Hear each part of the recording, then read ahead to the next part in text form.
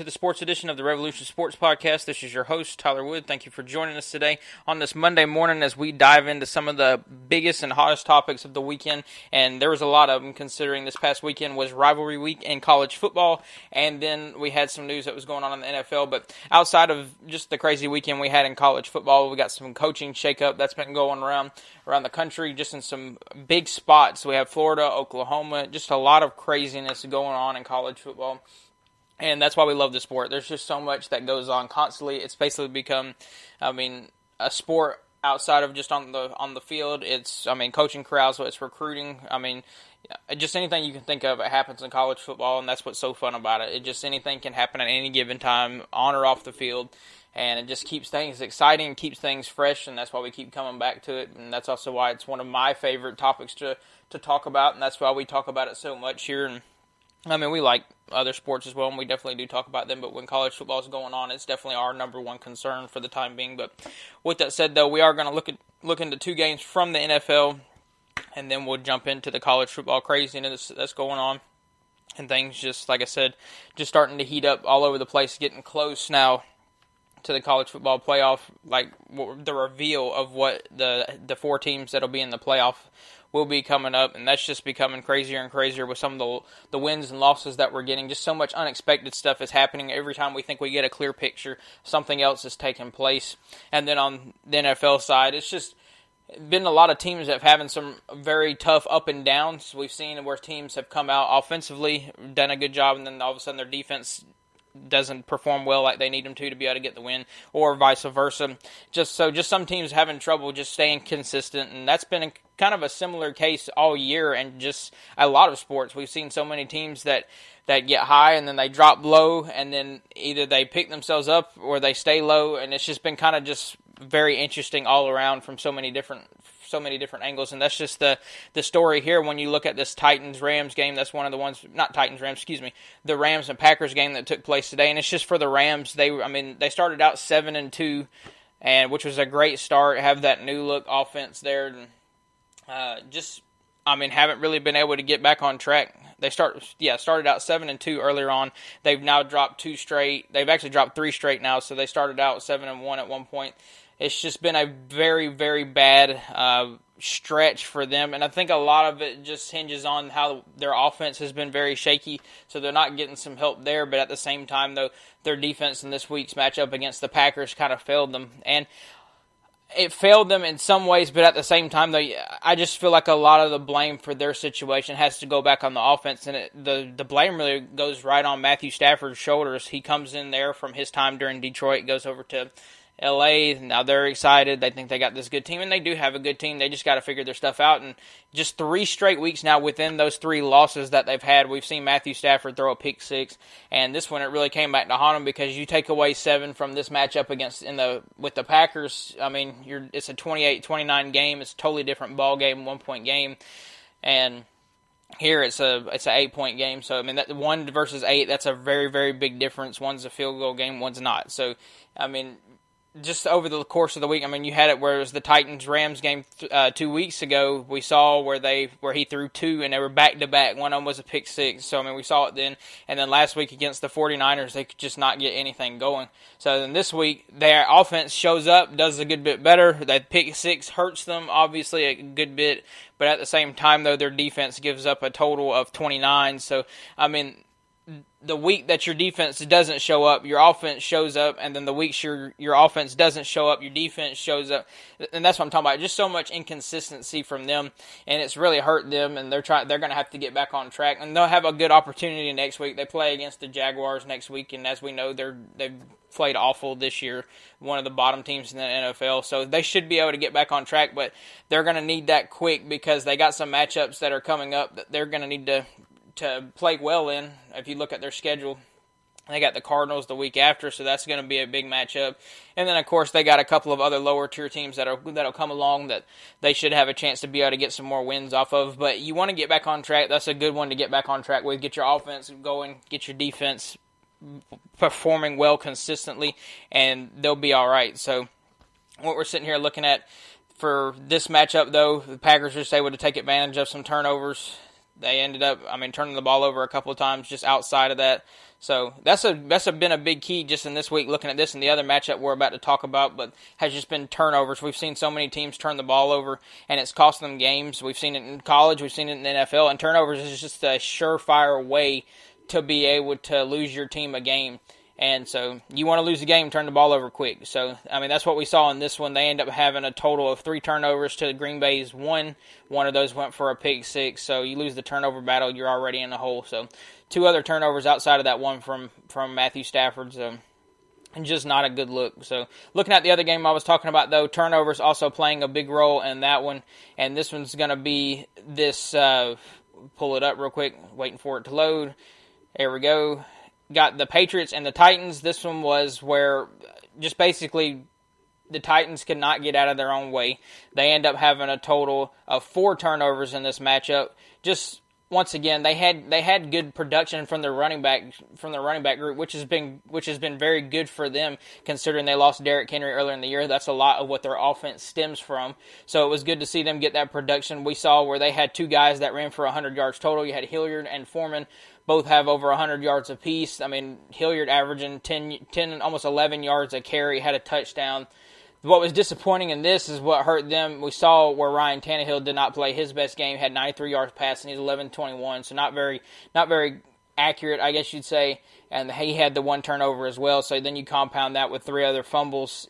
It just ended up biting them in the butt. And you can't do that against a team like the Patriots right now. The Patriots are just firing offensively so well, and that has a lot to do with Mac Jones being there running that offense. And it seems very Brady-esque in what we saw with Tom Brady there. And so now you see it where they got that type of quarterback system there now once again. He's just so efficient. He was 23 of 32, 310 yards passing, 2 touchdowns, didn't turn the ball over, did a fantastic job. Got a little bit of help from his running back crew back there with Stevenson and Harris both going for a little over 40 yards.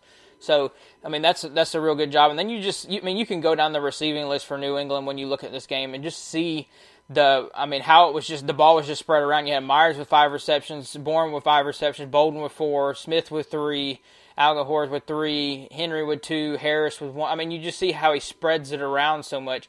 And guys are getting 98 yards, 61, 54, 49. And it's not like he's just having one guy carrying. He is spreading the ball around and playing a total team offense, and he's doing such a masterful job as a rookie quarterback in that system, and we've been able to see them just completely, that offense has just vamped up completely. They had 36 this week, 45 the week before, had 24. I know that doesn't seem very high, but when you consider that the Panthers have one of the better defenses in the NFL, that's good. They had 27 against the Chargers, 54 against the Jets. So, we've seen them turn around where they've won basically 1, 2, 3, 4, 5 straight weeks now. So you go from being their record just a couple of weeks ago being 3-4 to now sitting here at 8-4. That's a big turnaround. That's exactly what you want to see from them, and just the progression that they're continuing to have. And if they continue on this trend, their defense is playing well outside of that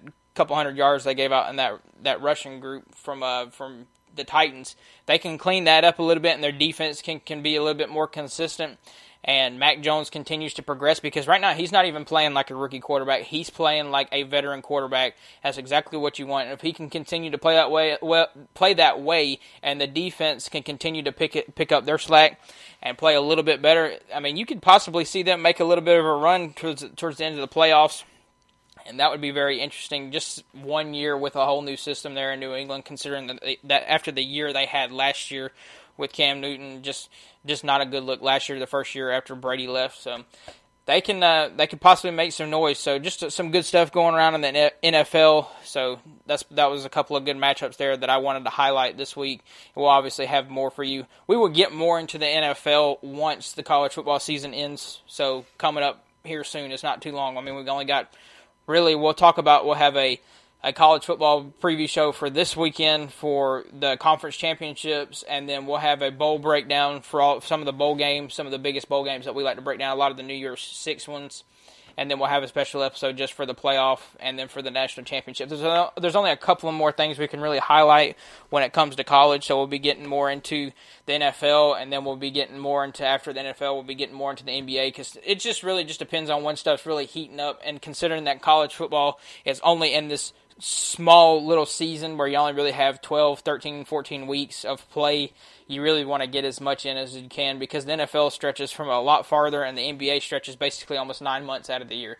So that's why we primarily hit it that much, also because we like it so much. So, and it's just fun. I know a lot of people like it as well. Down here in the South where I'm at, it's the talk of everywhere you're at. I mean, everyone's talking about, did you see the big game last week? Did you see this? Did you see that? So that's what everyone's, talks about down here. That's something that I've come to enjoy for a long time, is college football. So that's why we talk about it as much as we do. But looking at some of the matchups that happened this week, we had some good ones, and just looking at it, some of the games we highlighted real quick, and then we'll get into some ones that we didn't highlight. But this one right here had Penn State and Michigan State. Michigan State finally found some offense, and their defense was still not the best, but I don't know. Penn State, their offense has been kind of up and down, and we thought they would be better with Sean Clifford coming back. I mean, he obviously wasn't terrible. He was 313 for 3 touchdowns, so he wasn't bad at all. But Michigan State was finally able just to find a little bit more offense. And that's the problem with Penn State. It's kind of just been all year. They really can't find a way to get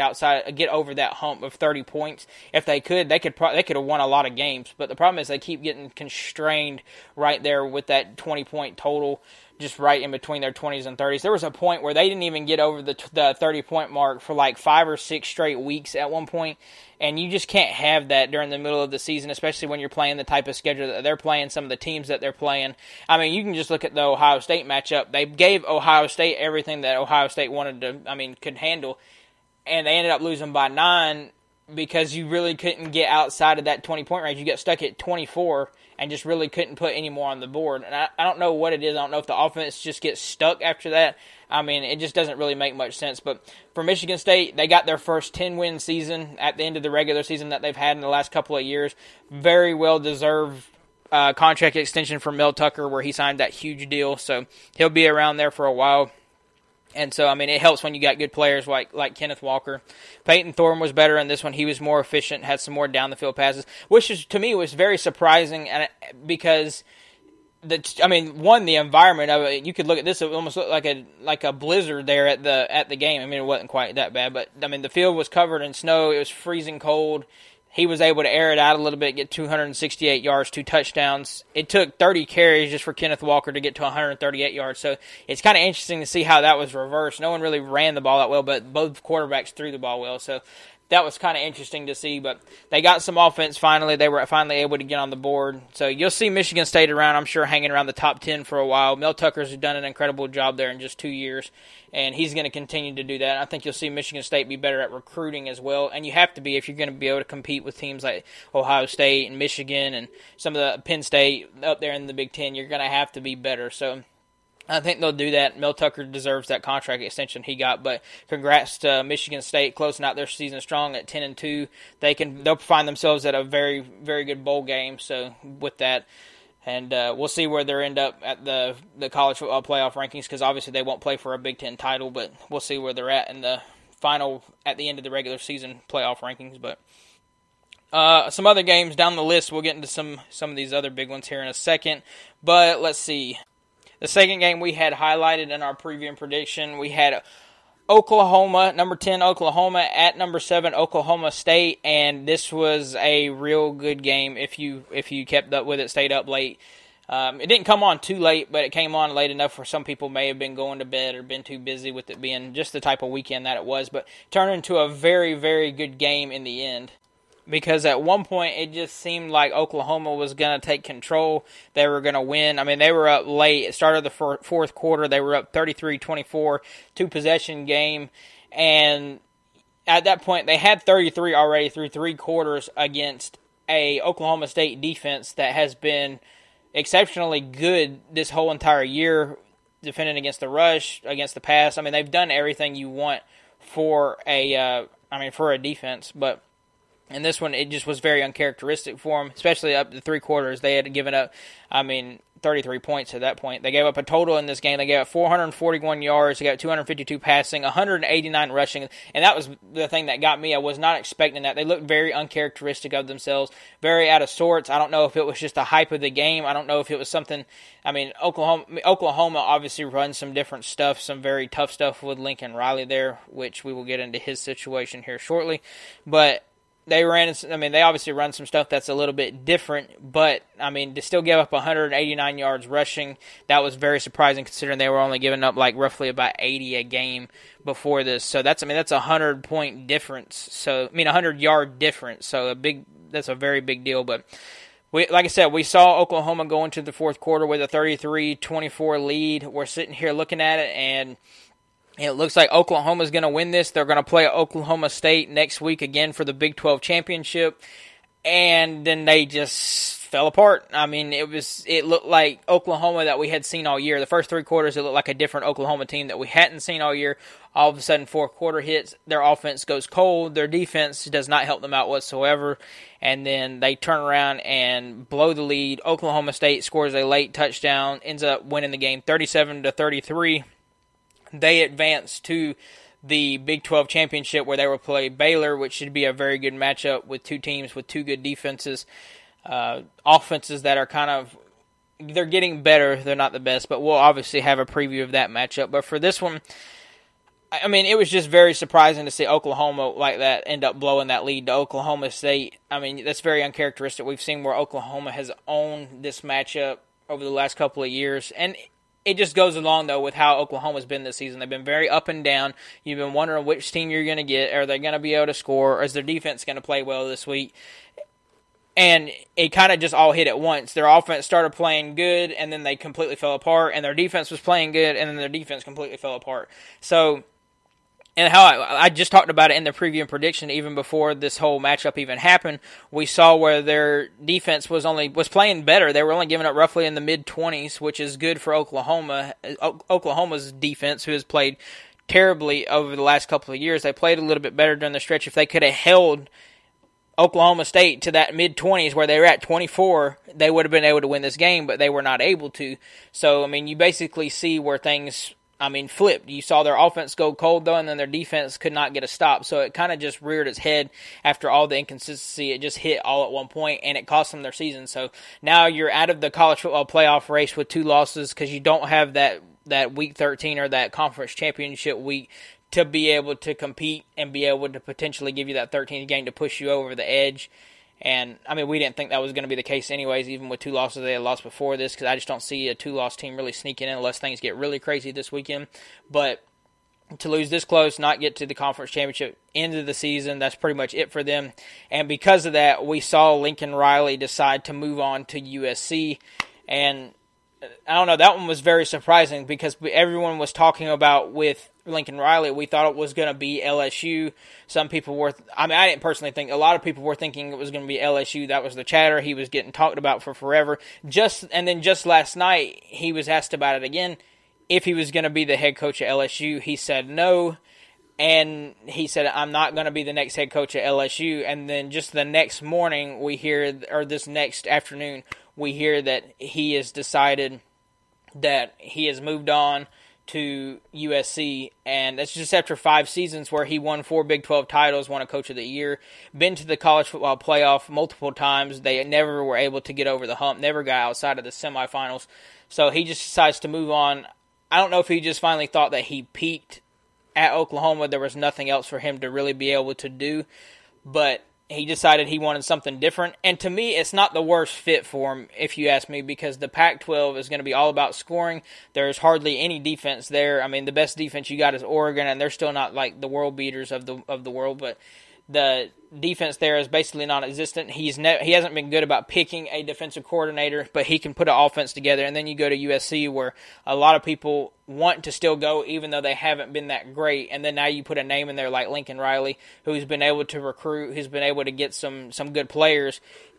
it kind of can turn things around there at USC, and it also just presents another challenge, keeps him hungry, because it just kind of seems like he just got stagnant there at Oklahoma. I mean, it was the same thing.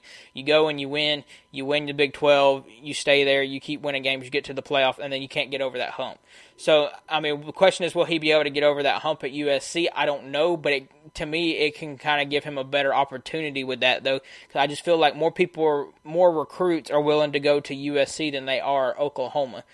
And I mean, that just goes to the history that USC has had over the years. They've been a very well-known program, and I mean, Oklahoma has been as well, but they've just been more historically well-known at USC with football. So you have that California appeal there. I think you'll just see more people flock there.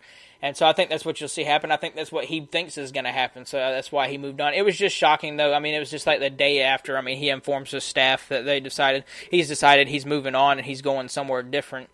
And if anywhere, everyone thought it was going to be LSU. I mean, I didn't personally think he was going. I thought he was just going to stay because, I mean, the situation has been good there. He's been able to win. I mean, no one's really questioned his job. I guess his job situation there at Oklahoma, even after this loss, I mean, he would have just stayed. And the question I have, though, is if they win this game last night, does he stay around? I don't know, because apparently there's been word going around that after the Baylor loss that they had, the first one, that stuff kind of just went downhill with the staff, kind of went downhill with the players. And I mean, you could kind of see that their play never really picked up. This one, I mean, they just fell apart here at the end. It didn't really look like they believed in themselves, and so you kind of just hit your peak, like I said, and so things kind of just went downhill. He decided it's done, over with. My time's here. I can't really do much more here, and that's true. I mean, I don't know how much more he could do. I mean, he could win a national championship, but this was supposed to be the team there at Oklahoma. I mean, he had everything you could want there, according on paper, to start the season. They started out number 2. They got the offensive players. They got the Heisman candidate with Spencer Rattler, which that turned out to be a huge bust. The defense was supposed to be better this year, supposed to be playing better. I mean, overall, at number 2, so many people thought they were really going to challenge Alabama this year, who is number 1 in preseason rankings. And then you see it just completely go downhill over the course of the season. I mean, even before their 2 losses, outside of their 2 losses, we just saw how much they struggled. They play a team like Texas, who ended up going 5-7 to end the year, and it took a major comeback with Caleb Williams coming in off the bench to create some offense for them even to win that game. And then other games, we saw it against West Virginia, we saw it against Iowa State. They barely just pulled out wins. They didn't look convincing whatsoever. Sometimes it was their offense taking over, sometimes it was their defense. And they just really weren't able to, I mean, in the end, it just came back to bite them all in this one game. So he moves on. Bob Stoops is supposed to fill in as the interim head coach, which is interesting considering that he was a former coach there. And so now he'll come in, fill in for this bowl game, and we'll see who they pick up after that. And, I wouldn't be surprised to see him be a candidate again, because that name's been thrown around a couple of times at some different locations, like Florida was one of them. LSU slightly had been mentioned of him going there. So, I mean, potentially Oklahoma could look at him again.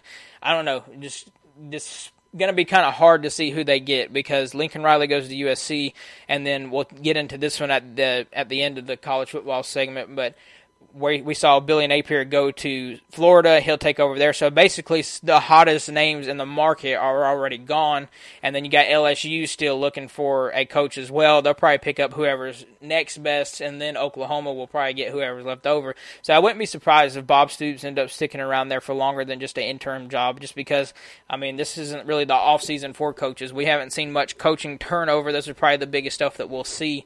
We've seen a lot more coaches signing extensions like Mel Tucker, James Franklin.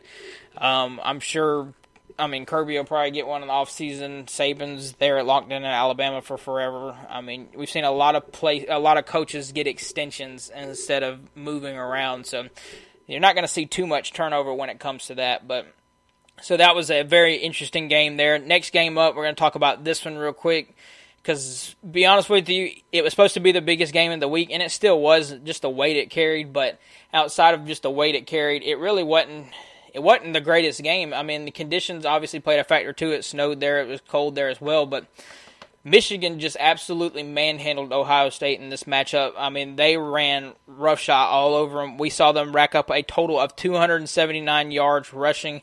They were averaging 7 yards a carry against a Buckeyes defense that a lot of people at the end of the season had thought improved. And I tried to warn people before this matchup even took place. I said it was going to be close. I thought it would be close and Michigan would lose just because I thought Ohio State's athletes would take over.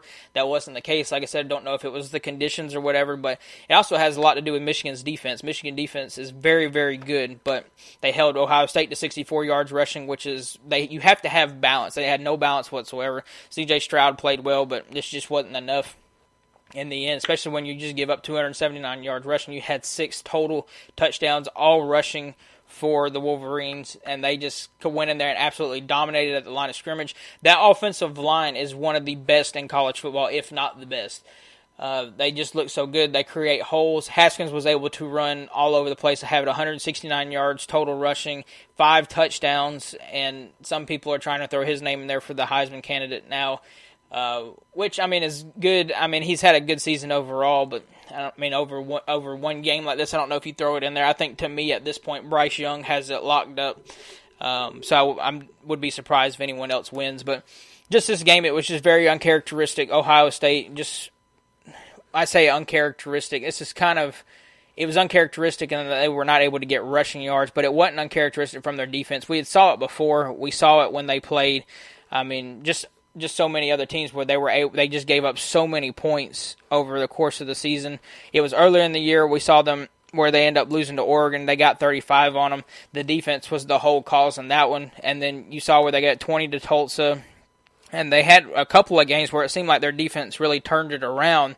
But then we saw other ones where Penn State was able to get 24, Purdue was able to get 31, and everyone at that point was still sitting here. Ohio State is, one of the top teams in the country. Well, yeah, their offense looked that, but I still had questions, and I even said this in the preview prediction. I still had questions about their defense and how well their defense was going to play, especially when they met up with a capable offense.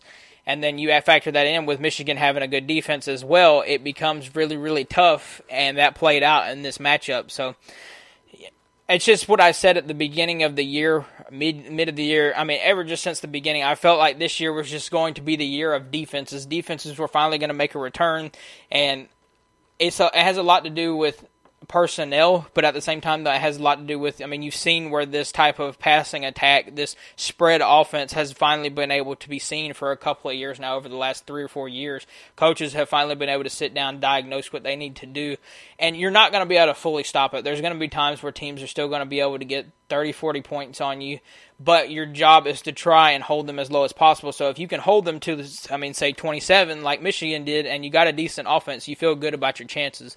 And so that's what you're looking to do. Michigan did a good job in this one. We saw a lot of drop balls, though, from Ohio State in this one. I saw a couple of different times where you would see some of their receivers would normally catch the pass that was thrown to them, but they just dropped it and they whiffed on it. So, that was, like I said, I think some of the weather conditions played a factor, but overall, it was just Michigan handling business on both sides of the ball. And because of that, Michigan's going to play for the Big Ten championship. They'll play Iowa in that matchup, and that, to me, is not really, I don't think it'll be much of a matchup. Iowa's physical as well, but they don't have the offense to be able to compete. So unless their defense just plays the best game that they've played all year, I think Michigan should be able to win that handily, and that'll put them in the playoff. I think they'll play in the playoff with the number 2 seed. To me, I got them moved up to the number 2 slot in my top 25 rankings just because of how well they played.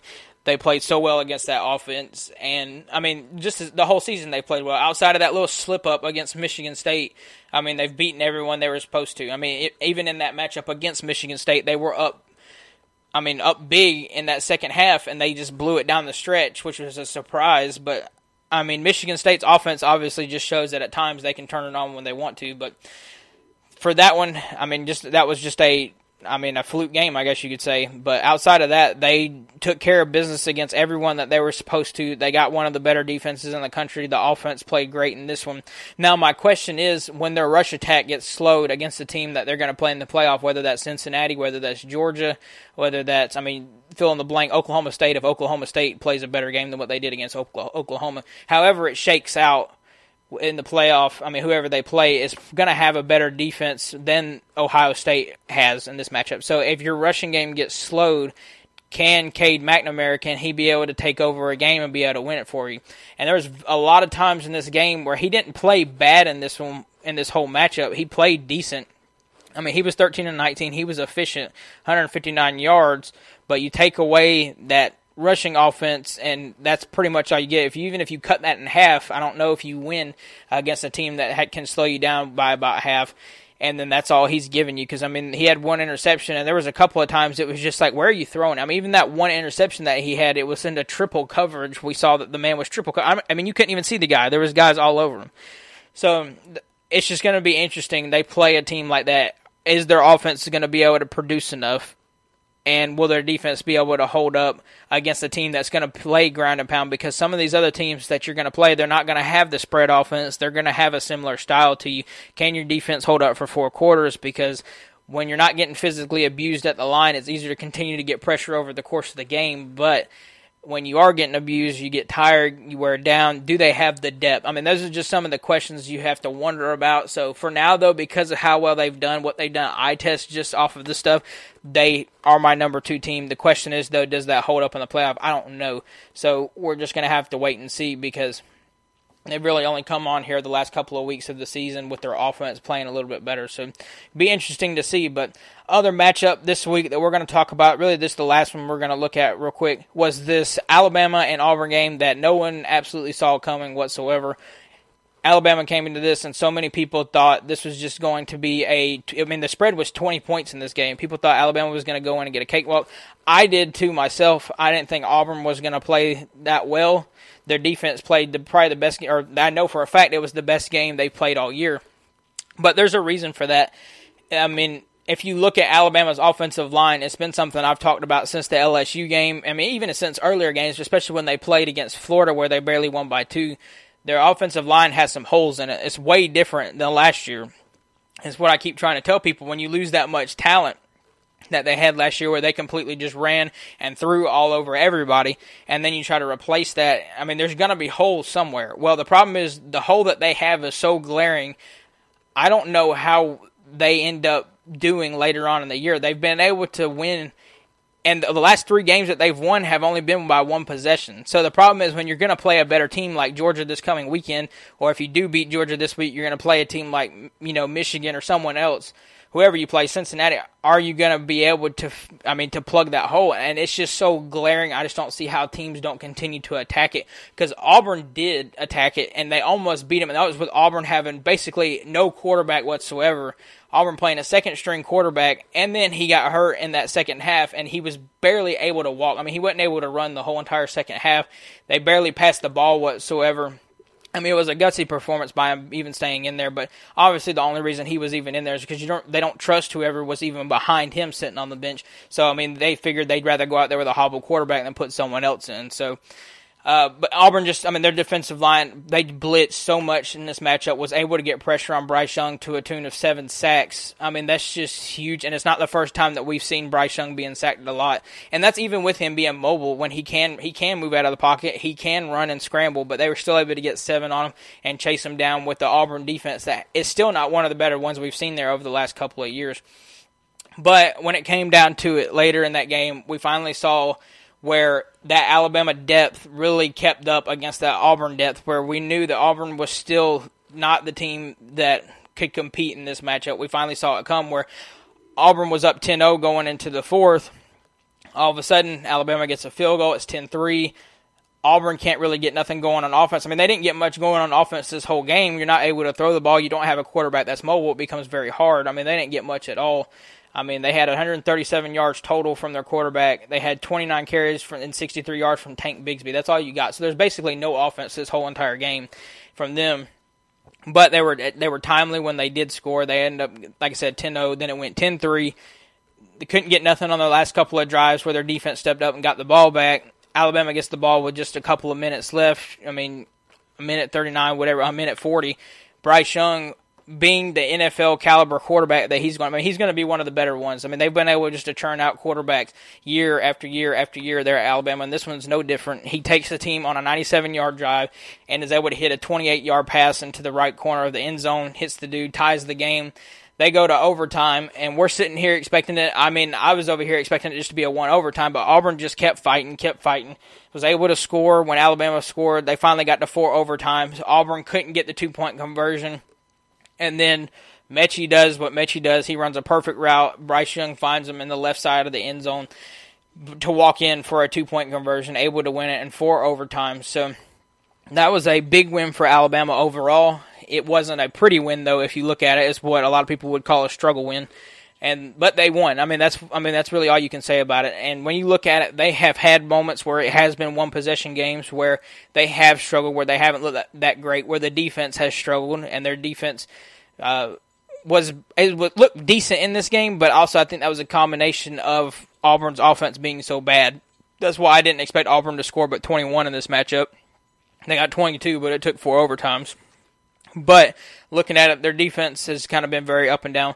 Their offense performed, not about how you would expect this whole first 3 quarters, but the fourth quarter they really turned it up, was able to get in there. So there's been moments where they've had these one-possession games, and then the defense has stepped up at times, and then the offense has taken over when they've needed to be able to pull out a win. We saw it against Arkansas last week, where the offense had to keep basically just outscoring that Razorback offense against Arkansas.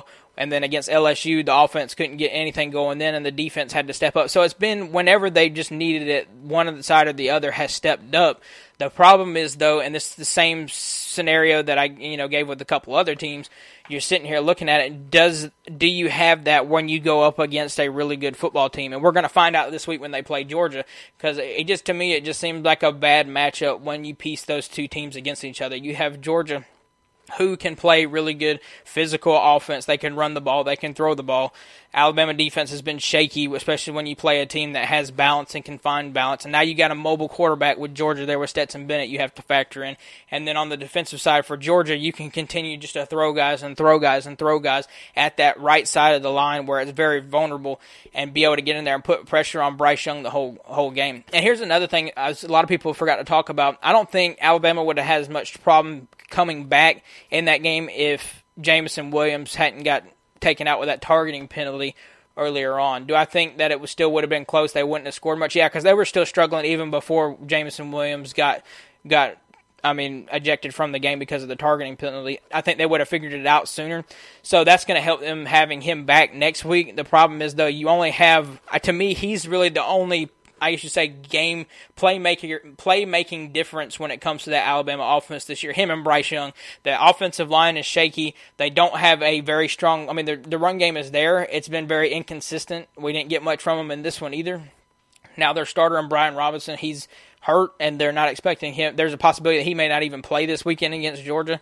So now you're going to the backup now. So the only real 2 big playmaking difference, you have Bryce Young as the quarterback and then Jameson Williams as the receiver. So Mechie, he's good, but he just hasn't been able to be as good basically when the attention's on him, and we saw that he wasn't even the one to step up and make the big catch last night. It was someone else in the receiving core. And so, it's just going to be interesting. You only have 1 versus the 3 or 4 that you normally had, and this Georgia defense is the best you've ever seen it. So to me, it just seems like a bad matchup for Alabama this week. So it's going to be very interesting. We'll preview it more later on during the week. But we got some good ones that are coming up this weekend when it comes down to it. And this whole week is this whole weekend in the conference championships is going to decide who is the top 4 in the college football playoff, who misses out. And there's going to be a lot of controversy. You're either going to have a Notre Dame sitting out, you're going to have some other people sitting here with possibly 2 losses if things get crazy, where they're going to say 2-loss Ohio State would be better than Notre Dame, or you can go down the list. They'll say Cincinnati shouldn't have got in because they're a non-Power 5 team. Which, I'm not saying any of those reasons are wrong. There's got some stuff to it, but that's why I always continually say we need expansion. We need to get to the point where these teams can fight it out on the field instead of a committee fighting it out in a conference room. So that's where we need to get. But that's the game recap for this week. Obviously, we'll preview some more of these. We'll preview all of the conference championship games later in the week. But outside of that, the only last thing we're going to talk about real quick is just the move from Billy Napier headed to Florida as the new head coach there, leaving Louisiana. They've been consistently good over the last couple of years there at Louisiana. He's been able to get the top recruiting class in the Sun Belt over the last 3 years, and that's exactly what Florida was looking at when it came down to it. because they have not been able to recruit well, and that's really hurt them when you play a team like Georgia, and that's why they continually lose to Georgia, because Georgia has all the athletes, and you can't really win in college football. You can't really win anywhere unless you have athletes. I mean, any league, that's why everyone's always trying to sign the best. They're willing to spend a lot. Obviously, you can't spend in college football, but they're still going after the best players because of the recruiting staff that Kirby Smart has there at Georgia, and because of himself, the type of style that they play. Players want to go play for him. They've skipped out on Florida. That was the case with Dan Mullen. It didn't help that Dan Mullen could care less about recruiting, and it was shown in some of his comments later in the year, which is a key factor in why I think he was fired. But now you bring in a guy that has been able to recruit decently over in the Sun Belt. You bring him in, they expect him with the connections that he's had. I mean, we saw him as a wide receivers coach at Alabama. We've seen him at Clemson. I mean, we've seen him at different roles over the years, where he's been able to be at some of these bigger programs, and they want that stuff to carry over now and be able to recruit some big-name players at Florida. So, I mean, personally, I think it's probably the best hire they could have got outside of, I mean, obviously Lincoln Riley, but he doesn't want to come there because he doesn't want to deal with that type of pressure, and I think that's another factor of why Lincoln Riley went to USC. He does not want to play in the SEC. I think that's a big factor. So, there's obviously more pressure when that comes into it, but now Billy Napier comes over. You got a program like Florida who can be a big name. You got the opportunity there to build off of it. The question is, though, are you going to be able to be competitive with Georgia when it comes to recruiting? And I think it's going to be very hard because you're building up off the ground at the time where Georgia's hitting its peak with Kirby Smart, where Georgia could potentially, compete for national championships year after year, which they pretty much are in that conversation already every year for the last couple of years. Where at that point now where those 5 stars are just turning in and out. The question is, are you going to be able to steal some? I mean, can you at least keep recruits in Florida at the university? And so that's just something that's we're going to have to wait and see on.